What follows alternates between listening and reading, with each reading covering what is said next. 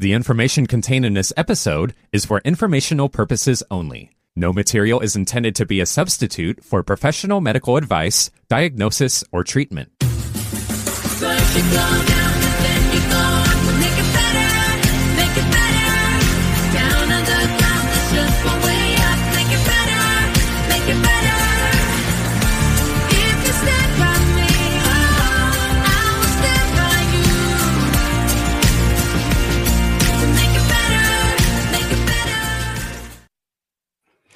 Indeed, we are going to make it better. Welcome to the Health Hour of Informed Life Radio, brought to you by the Washington chapter of Children's Health Defense.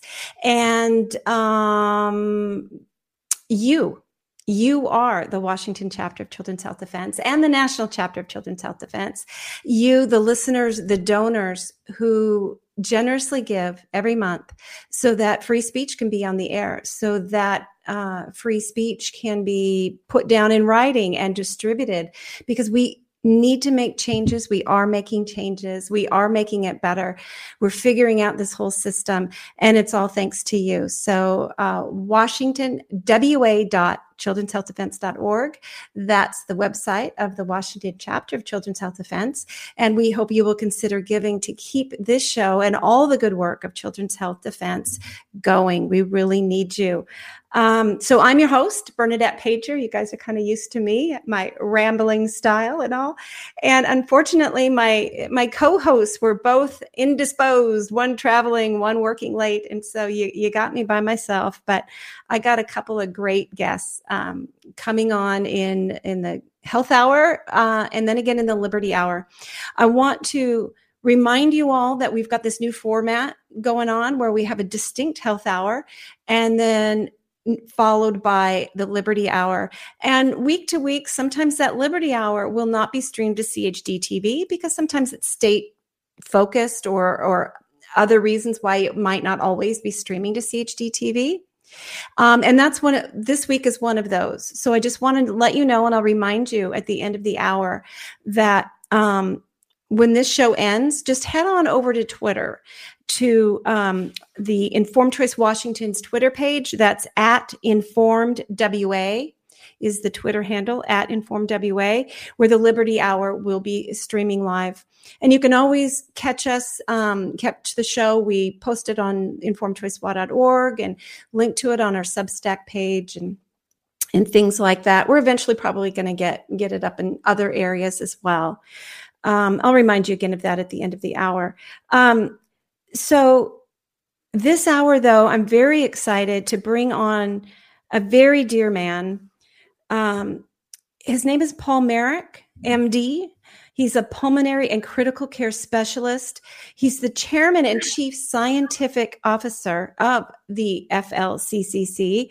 And before COVID, he was best known for the protocol he developed for sepsis. Before he developed this protocol that contains IV vitamin C, sepsis was much more fatal. And thanks to him, so many countless lives have been saved. But since COVID, Dr. Paul Marik has emerged as a true national and international hero. He's one of those rare few, but growing number that are demonstrating moral courage to really stand up against this insidious, evil narrative that's been pushed out through public health agencies and the medical industry. And he stood up to save lives at personal sacrifice to himself and his own career. But one of the things that has emerged with Dr. Paul Marik is he's an amazing man that can learn. And what he has learned through this whole COVID experience has transformed in so many different ways. He now talks about cancer, reversing cancer, healing cancer through things that he has learned, and diabetes. And that's why we have Dr. Paul Marik on today, is to talk about his personal journey, his own journey of reversing his diabetes. So welcome to Informed Life Radio, Dr. Paul Marik. Thank you, Bernadette. And it's always a pleasure to speak with you. You're such a dear friend. Oh, well, thank you. I feel the same way. The thing about this movement, if I may call you Paul here with no disrespect, is that when you meet people on this journey, it's so much more than aligned in what the science that you follow, or, you know, the way you treat health, because it has come down to like really good and evil in so many ways. And it's about saving our children, saving our parents, saving ourselves, saving this nation, that the people we align with become family, you know. And I tell you, I've never hugged so many people and said, I love you after just briefly meeting them, but it's a genuine feeling, right? That this community that has formed and that is growing. And I feel very blessed to have you in my community. Yes, so. You're absolutely right. It's a family of like-minded people, and we hug and we embrace people that we meet for the first time, just because we are the same. We are family, and we stick together. Yes. And we're going to succeed because we're going to stick together as a family. Exactly.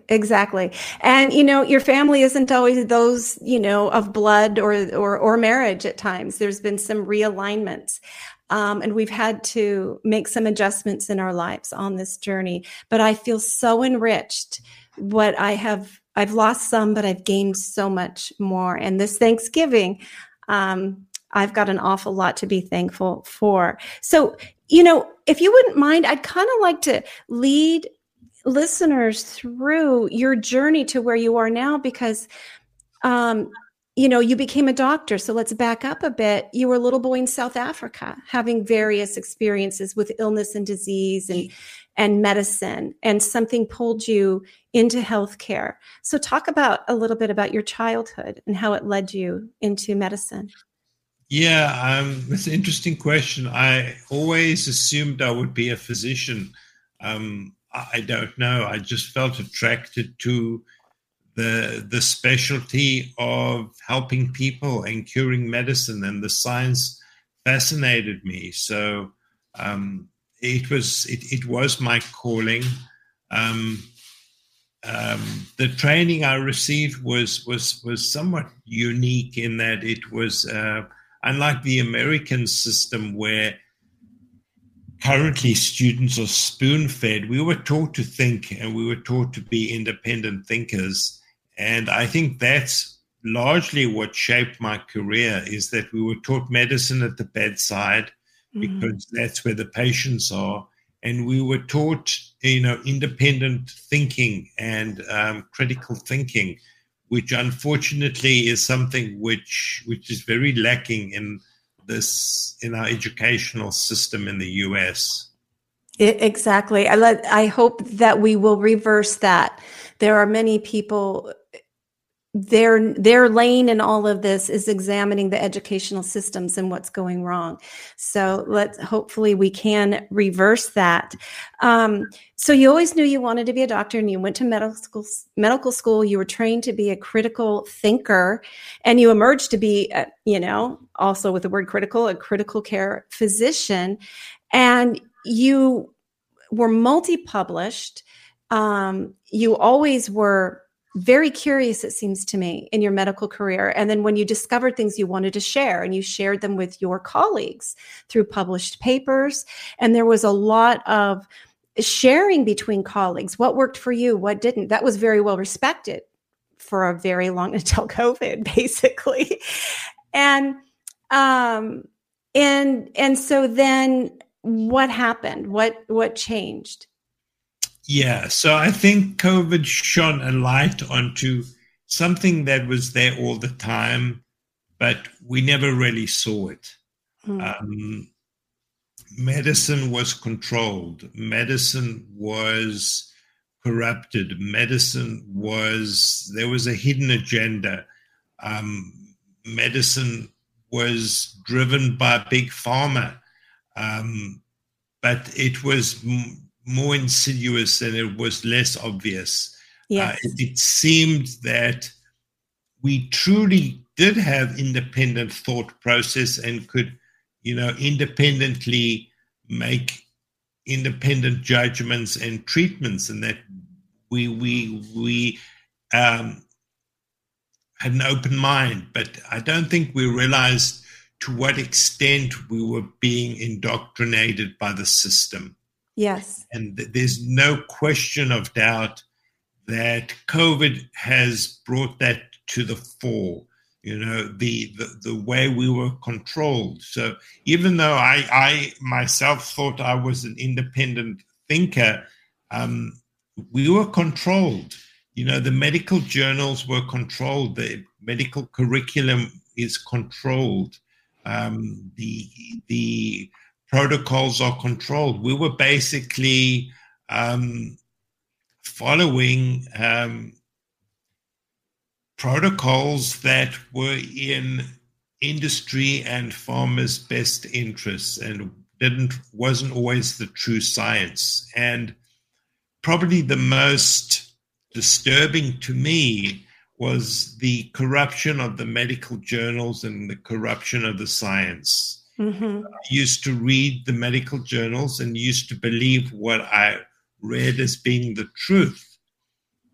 But we've subsequently discovered the corruption in the medical system is so pervasive that the journals are controlled by Big Pharma. Most of the publications are fraudulent and false, always in the favor of Big Pharma. So Big Pharma and the industrial complex really controls the agenda. And that became clear with COVID.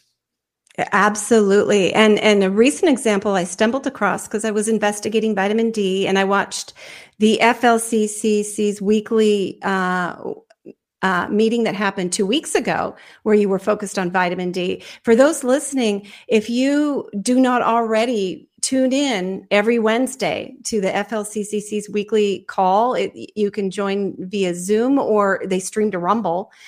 Go sign up. It's free.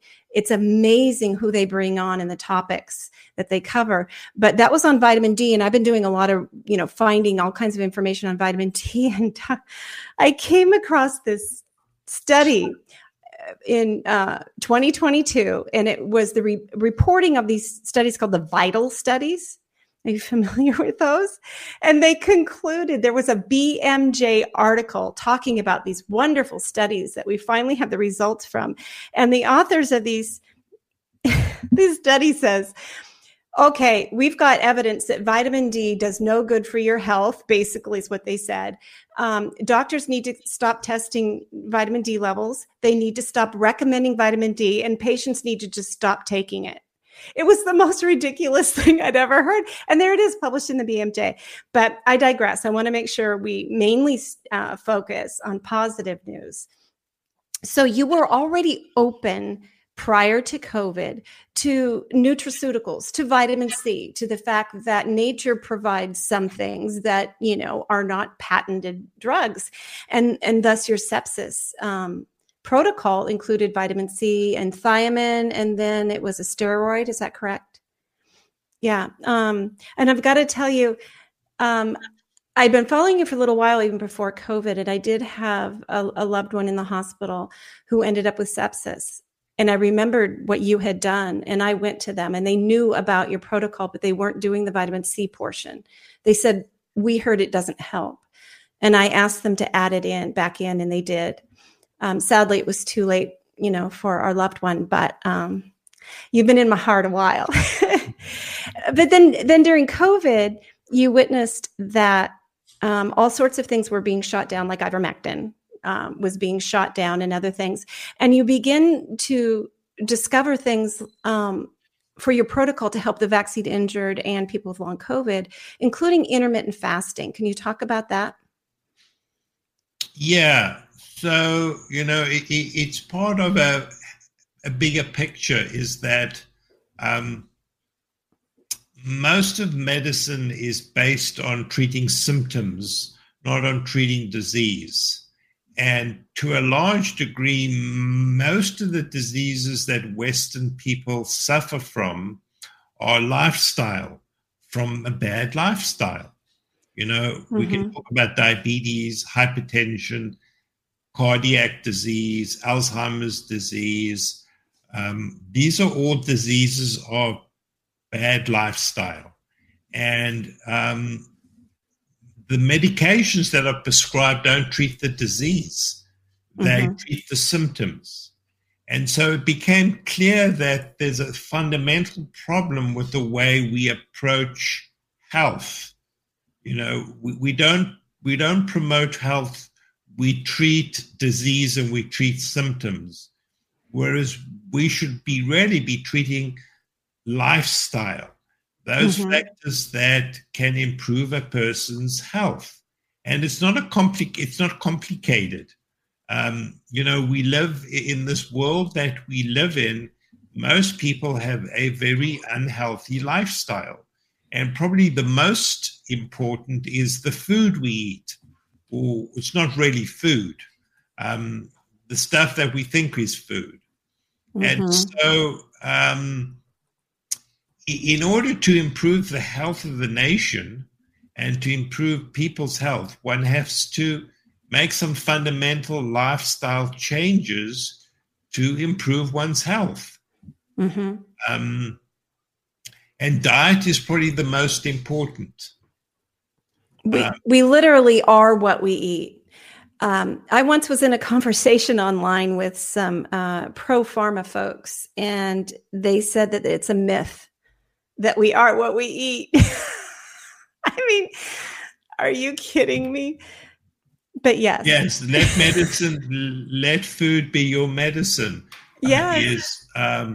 Obviously, that's not in farmers' best interests because, because if they were to cure diabetes the way I did, just by diet, it would it would not be economically in their best interests. So they do not want people to be healthy. Yeah. So did you, what came first, the chicken or the egg? Did you start adopting new lifestyle as you were learning through your COVID research about fasting and all that, and then the diabetes began to get better? Or did you intentionally decide, I'm going to self-treat through diet? Yes, it kind of happened simultaneously as I was reading and as I was figuring out COVID and what was happening. I realized how important diet was. And I thought, well, you know what? I need to change my diet. And so it was through the process of COVID that it pushed me in this direction. And then I changed my diet pretty dramatically. And with that, I cured my diabetes. So tell us exactly what those changes were. How were you eating before? And then what did you switch to? And did you just go cold turkey to this switch? So what I'm going to say, most people will find a little bit astonishing is 80% of Americans are processed food addicts. They are addicted to processed foods. And I was a processed food addict. I would eat processed food. I would snack. I would come home and snack. I'd sit in front of the TV and snack. And that's terribly unhealthy. Terribly unhealthy. That's not the way the body was designed. So basically, it involves two simple things. The first is eating real food rather than processed food. And most of what Americans eat is processed foods. It comes in a bag or it comes in a box, and it's got a whole list of chemicals and foreign ingredients. And it doesn't look like food. So if it looks like food, it's food. Quite simple. Yeah. If it looks like something that's not food, it's not food. Dr. Paul, years ago, when my son was little, we visited a museum in Seattle, and they had on display how people around the world ate. and they would have like a part of Africa, and it was this table and overflowed, and there were bags of rice, canvas bags of rice and beans and produce and, meats. It was just beautiful. And all these other nations you saw had, and then you saw America's table. And it was boxes of Cheerios, bags from McDonald's. I mean, it was just atrocious. There was almost no real food on the table. It was all processed. And when you saw it side by side with real food, and like the poor nations were eating better than anybody, which was just completely upside down. Yeah.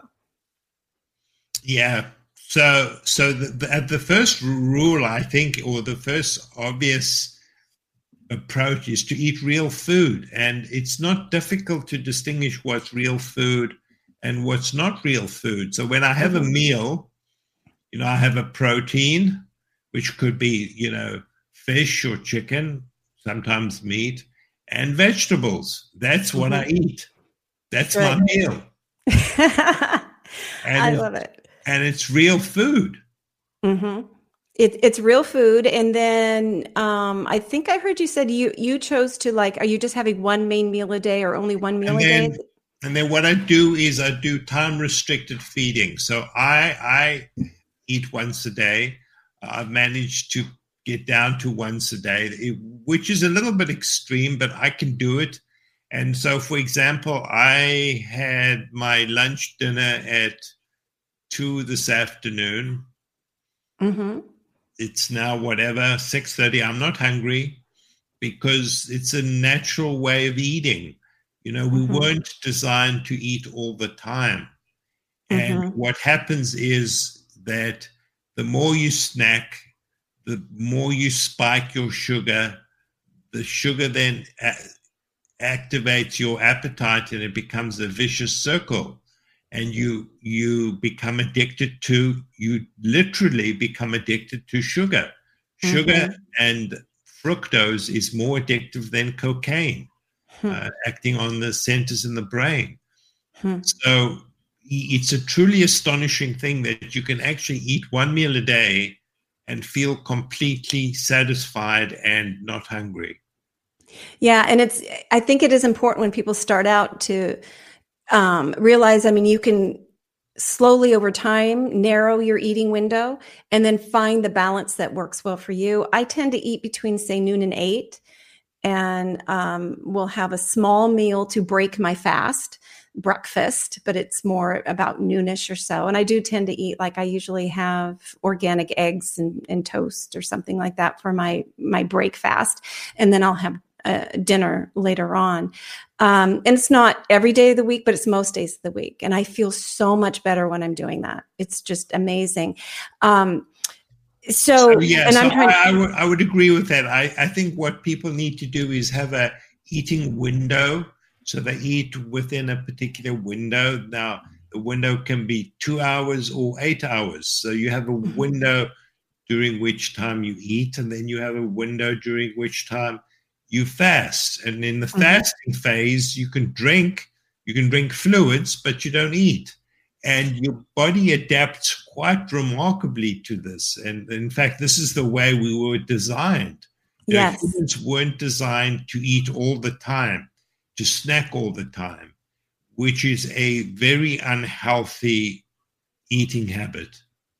And when you say drink, though, you don't want to consume liquids that have carbohydrates in there. You can have black coffee, black tea, herbal tea, water, things like that. You don't want anything that's got fats or sugars in there, and no artificial sweeteners. Sweetened drinks are probably the worst things that you can eat. They actually have been associated with cancer. They cause diabetes. They cause insulin resistance. So sweetened drinks are to be avoided, as are fruit juices. Fruit juices are in the same category. So, drinking water is fine. Coffee and tea is fine. Green tea is fine. So it's eating a more natural lifestyle.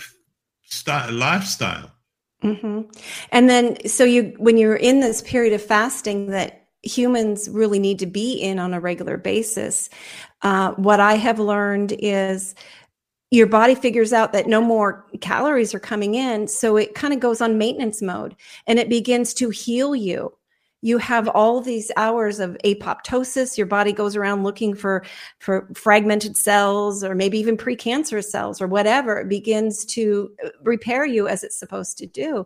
But if you never enter in that, it's like, I think it's like hour 12 to 14 that you have to get to and a little bit beyond for your body to get into that maintenance stage that so many people never reach. They never get there because they never go more than 8 hours without food. It's very healing. It restores the body's health and vitality. And so what you want to do, as you say, is you want to skip breakfast because it doesn't make sense to wake up and eat breakfast. And then you don't want to eat 3 or 4 hours before going to bed. Exactly. And then you can adjust the eating window to your particular lifestyle. That's what makes it so flexible. It's not a diet. It's important to recognize diets don't work. They're temporary, and in the end, people don't lose weight. So this is a lifestyle change. It needs to become a habit. It becomes a lifestyle, and it's flexible. You adjust it day by day according to your schedule and your family schedule. And there are some important other rules, like if you're going to eat at the table with the family. Don't sit in front of the TV and eat. Don't eat in the car. Don't eat in the bedroom. There's certain things that one should follow, and it should be a social event. So you sit at the dining room table and eat together as a family and eat real food together.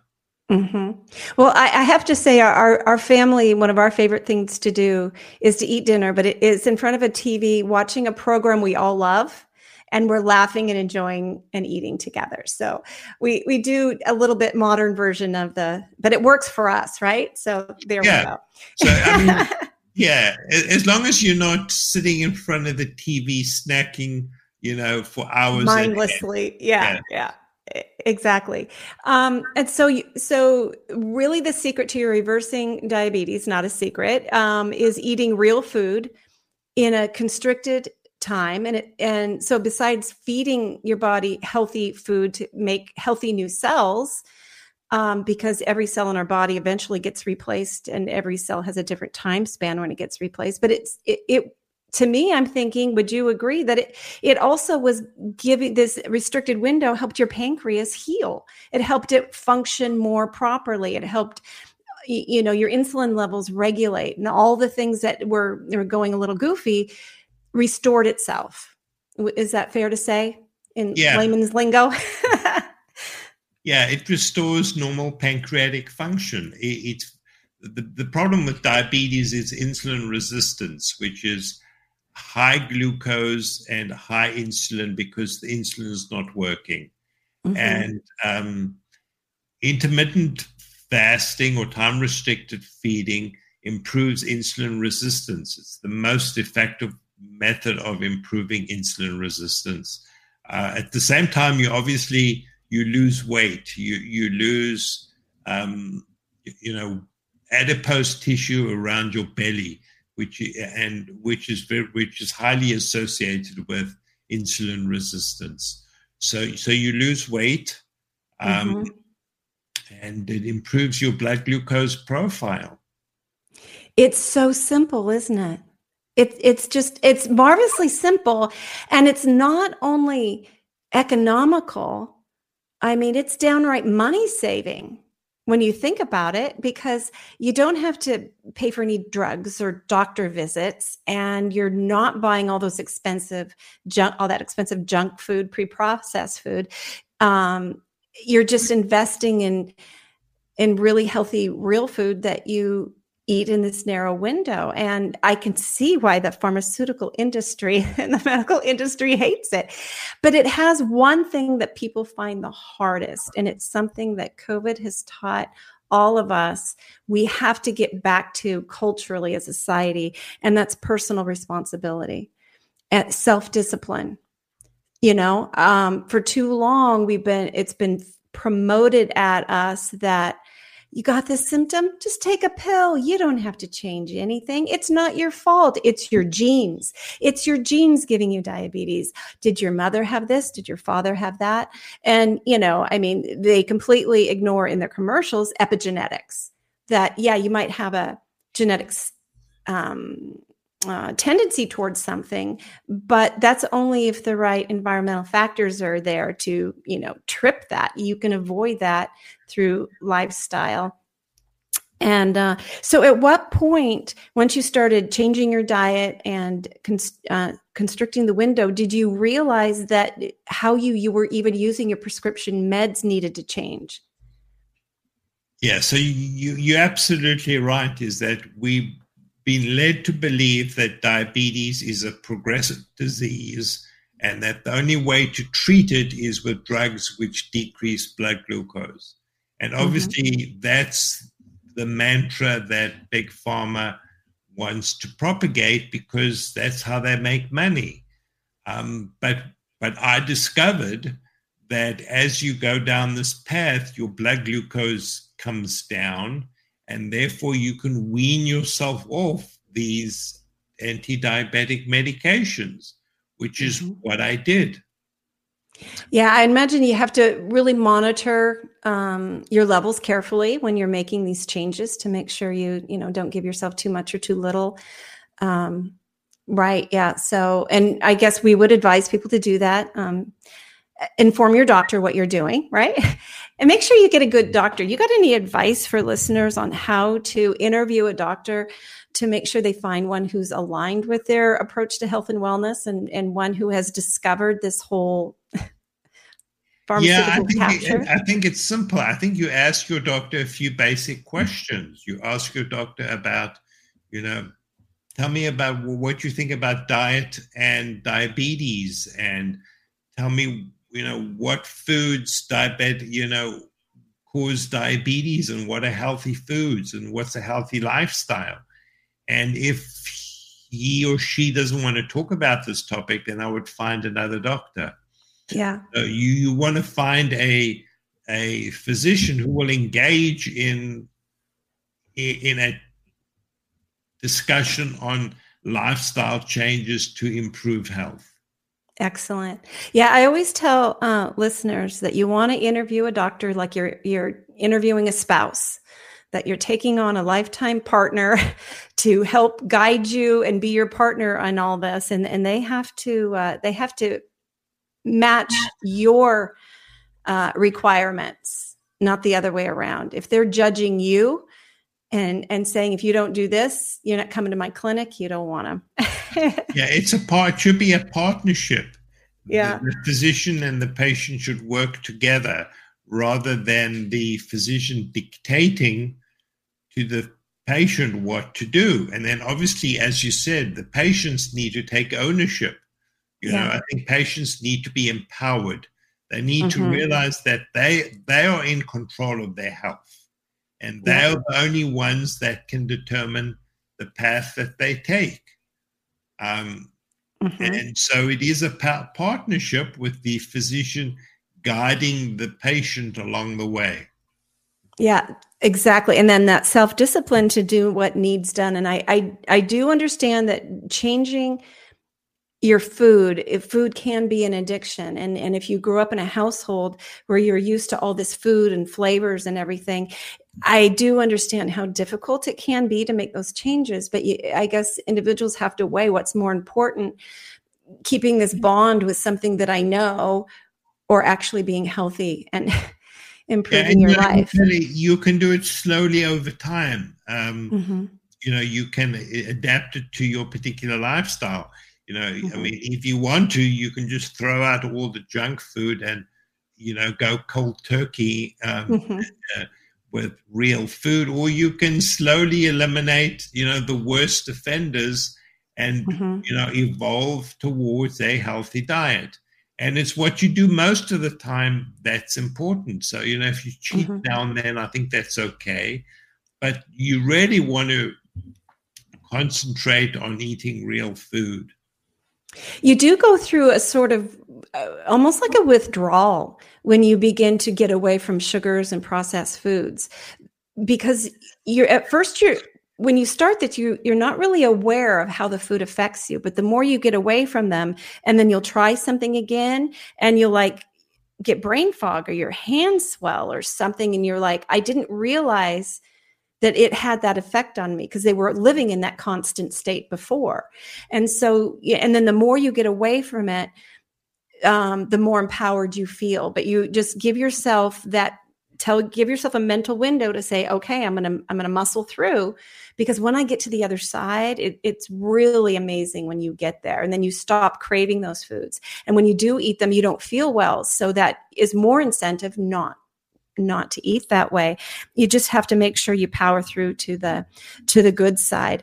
So on this journey that you were on and that you continue to be on of improving your health, have you found for yourself that there are any supplements that you like to take, herbs or nutraceuticals or anything? What do you think? Yes, so that's a good question. In particular, in terms of diabetes, I take something called berberine.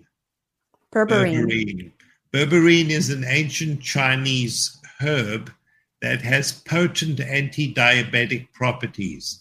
It acts via multiple different pathways to improve glucose control.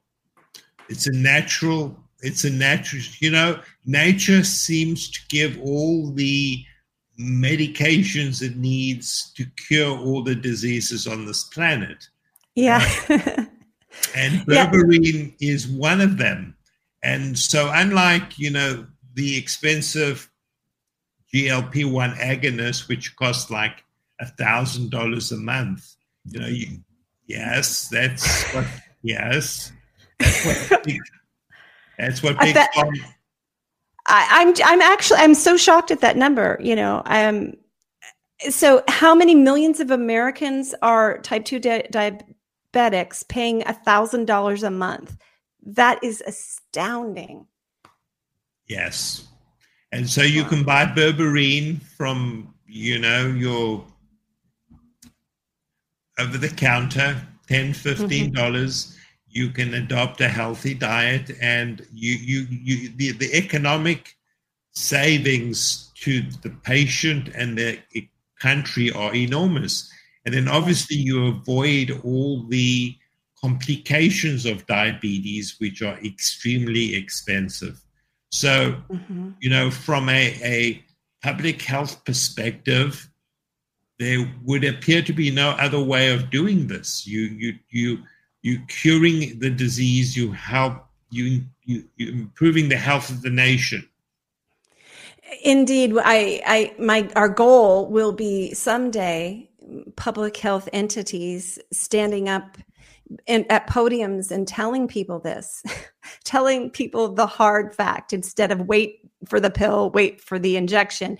No, you take care of yourself now. You got this. Mother Nature has this. God has this, however you want to describe it. I mean, where does the pharmaceutical industry to get new drugs? They go to the jungle. They go to the earth.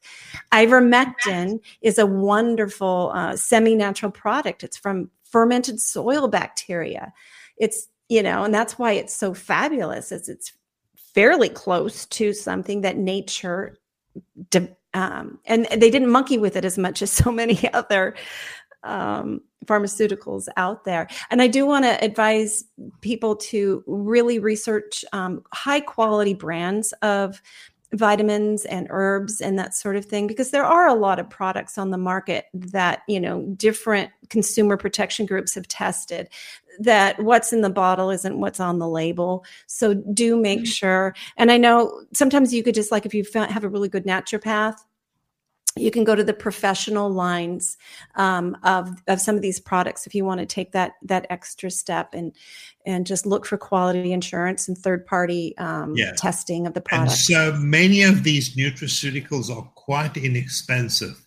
And there are a few that I think are important. You don't want to get to Obviously, there are potentially, hundreds of different vitamins and nutraceuticals that people can take, which becomes, very expensive and somewhat, redundant. But there are a few that are important. So if you are a diabetic, berberine is important. Okay. I would recommend that all people take vitamin D. There's no question of doubt that vitamin D, it's essential that all human beings take vitamin D. I think it's as simple as that. Yeah, I mean, unless you're getting optimal sunshine and then eating the foods that nature gives us that are rich in vitamin D, which are a lot of your like raw organ meat that nobody eats anymore, or cod liver oil. Now, when I was little, our mom used to give us cod liver oil. And back then they didn't flavor it. They didn't descent it or whatever they do now. It was atrocious, but it must've done something good for our health because I'm still around and kicking here.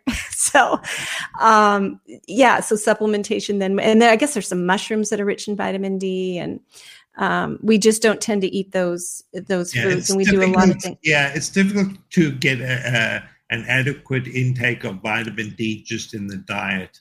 And in terms of sunshine, you have to spend, you have to be outdoors at least 30 minutes, and it's obviously seasonal. It depends where you live. Yeah. So many people just don't get enough sunshine exposure. And I think it was the FLCCC weekly Zoom call one week where you had somebody on that was explaining that the levels, the vitamin D supplementation you need is very individual, and a lot of it depends on your weight. I believe they said, like, if you were morbidly obese, you need like 10 times more than somebody who is at their optimal weight. And so you really will want to find somebody who knows the science behind vitamin D supplementation to make sure you're getting what you need. It's that important. I mean, ideally, you would want to have your vitamin D level measured by your primary care doctor. It's a simple test to do. And you want to make sure that you have an adequate vitamin D level. Because if your level's already low, below 20, you could take 3 or 4 years of supplementation until it normalizes. So you may need to boost your vitamin D levels. So it's a very simple test to do, just to figure out how much vitamin D you need to take to get adequate levels. And then I've heard it's best to take the formulations that include K2, or to take K2 with it. I don't remember why, but I remember that was important. Yeah. And what else would you recommend besides D? Yeah. So I think vitamin D is important together with vitamin K2. If you're over the age of 40, I would probably take melatonin at night. I've heard amazing things about melatonin. Now, I haven't read your book on cancer yet, but is melatonin one of the supplements that you recommend for cancer? Yeah. So the pineal glands really after the age of 40 stops making melatonin, so your levels decline quite rapidly. So it's not only for sleep, it's a very good antioxidant, but it has, it improves mitochondrial function, it reduces the risk of cancer, it prolongs health span. So, I think melatonin would be number 2. And the third one would be maybe fish oil. So, you don't want to start, you don't want to be in a situation where you're taking 20 to 30 supplements, but, vitamin D, melatonin, and fish oil, I think would be the top of my list. Yeah. What do you think about sardines as a source of fish oil? My mama loved them, but I hate sardines, so I can't do that route. But if you're going to pack food away for emergencies, I think I could force myself to eat them.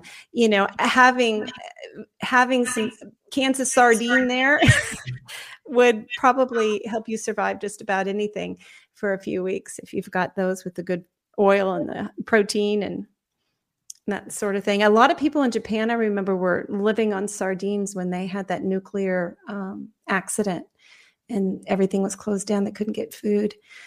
Yeah. Then we shouldn't forget exercise. Exercise is really important. Probably the best form of exercise is to go walking.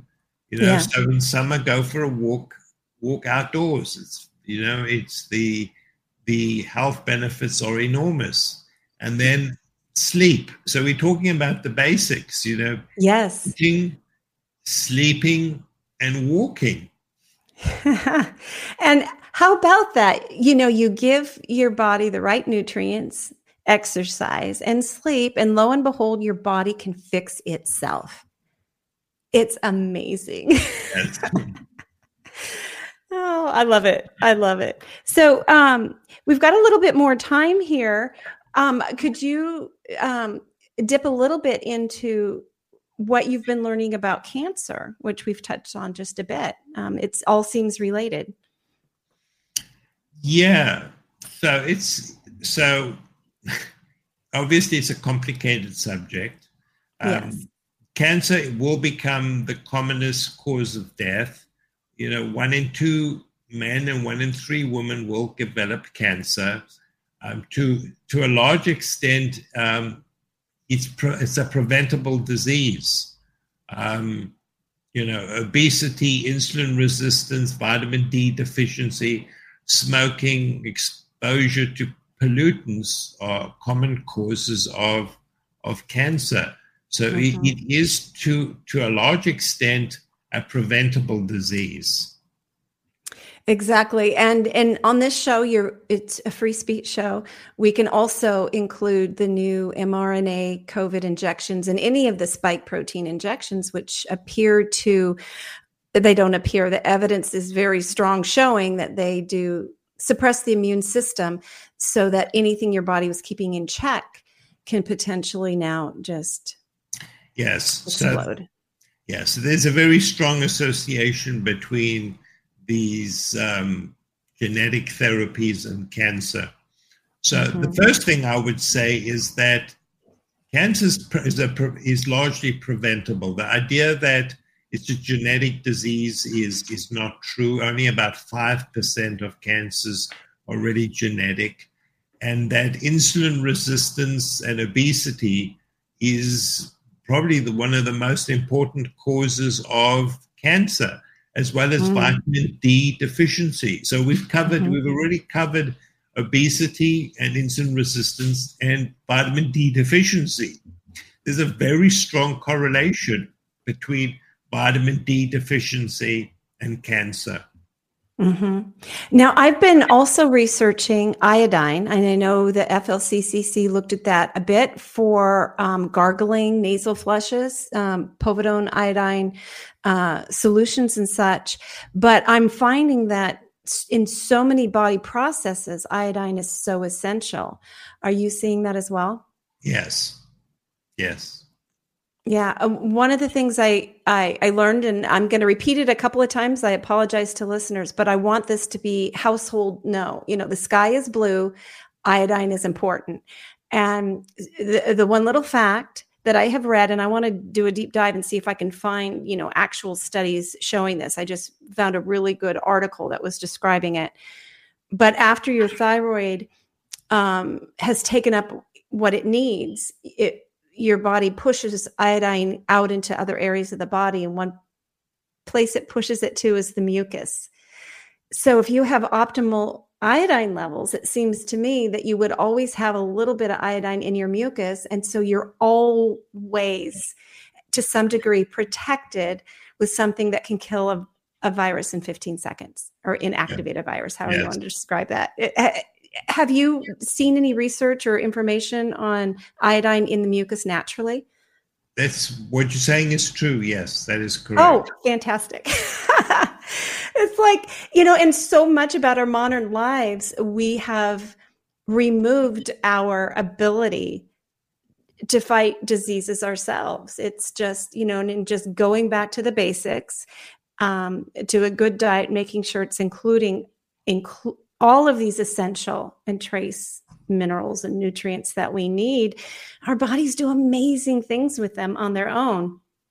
So it goes back to eating real food, Again, yeah. Fruits and vegetables that have minerals, iodine, magnesium, all the essential trace elements that we need, which are completely depleted in the synthetic foods that we eat. So I think it's just about, the clues to long health are eating real food, time-related eating, exercise, sleep, relaxation. I think those are the clues to a healthy lifestyle. And one should try and avoid excessive amounts of pharmaceutical products, because these suppress symptoms, they don't treat disease. And so it's getting back to basics, developing a more natural lifestyle. Exactly. I heard the tail end of that. I love that. We don't want to do the cover-ups, the Band-Aids that mask the symptoms. We want to get back to basics and do true healing. So I'm hoping everybody's hearing me and I'm back in sync, or whatever was messing up. We're going to be leaving wonderful Dr. Paul Marik in just a few minutes. And I want to remind listeners that we got 1 minute, that to hear the Liberty Hour, and we're going to have Murray Sabrin, PhD, talking about misaligned incentives, how to change the incentives that lead to sick care, realign them to incentivize health care. It's a subject that you might really like there. Dr. Paul Marik, you have to tune in to X, otherwise known as Twitter, @InformedWA. @InformedWA is where we'll be next. So, Dr. Paul, thank you for joining us on the Health Hour of Informed Life Radio. It's so awesome to have you here, sir. Thank you. It's always a pleasure. Thank you, Bernadette. Thank you, and happy Thanksgiving. And you too, hey. Yeah. All right. You've been listening to the Health Hour on Informed Life Radio on 1150 AM KKNW and CHD TV. Jump on over to @InformedWA on Twitter, otherwise known as X, to hear our Liberty Hour. Bye-bye.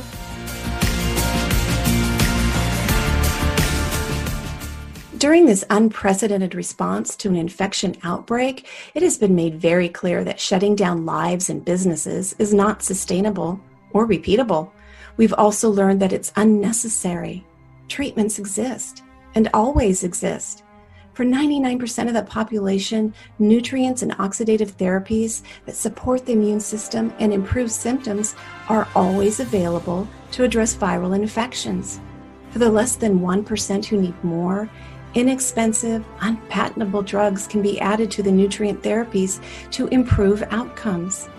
It's time each and every one of us empower ourselves with this knowledge. We need not ever bring our lives to a halt again. We can both save lives and retain the liberty that nourishes us body and soul. Learn more at healthyimmunitynow.org. That's healthyimmunitynow.org. Children's Health Defense is a nonprofit organization with a mission to end childhood health epidemics by working aggressively to eliminate harmful exposures, hold those responsible accountable, and establish safeguards to prevent future harm. The Washington chapter of Children's Health Defense is stepping up at the state and local levels, but we can't do this without you. Join us at wa.childrenshealthdefense.org. Let's restore and defend children's health and their futures in Washington state. The information contained in this episode is for informational purposes only. No material is intended to be a substitute for professional medical advice, diagnosis, or treatment.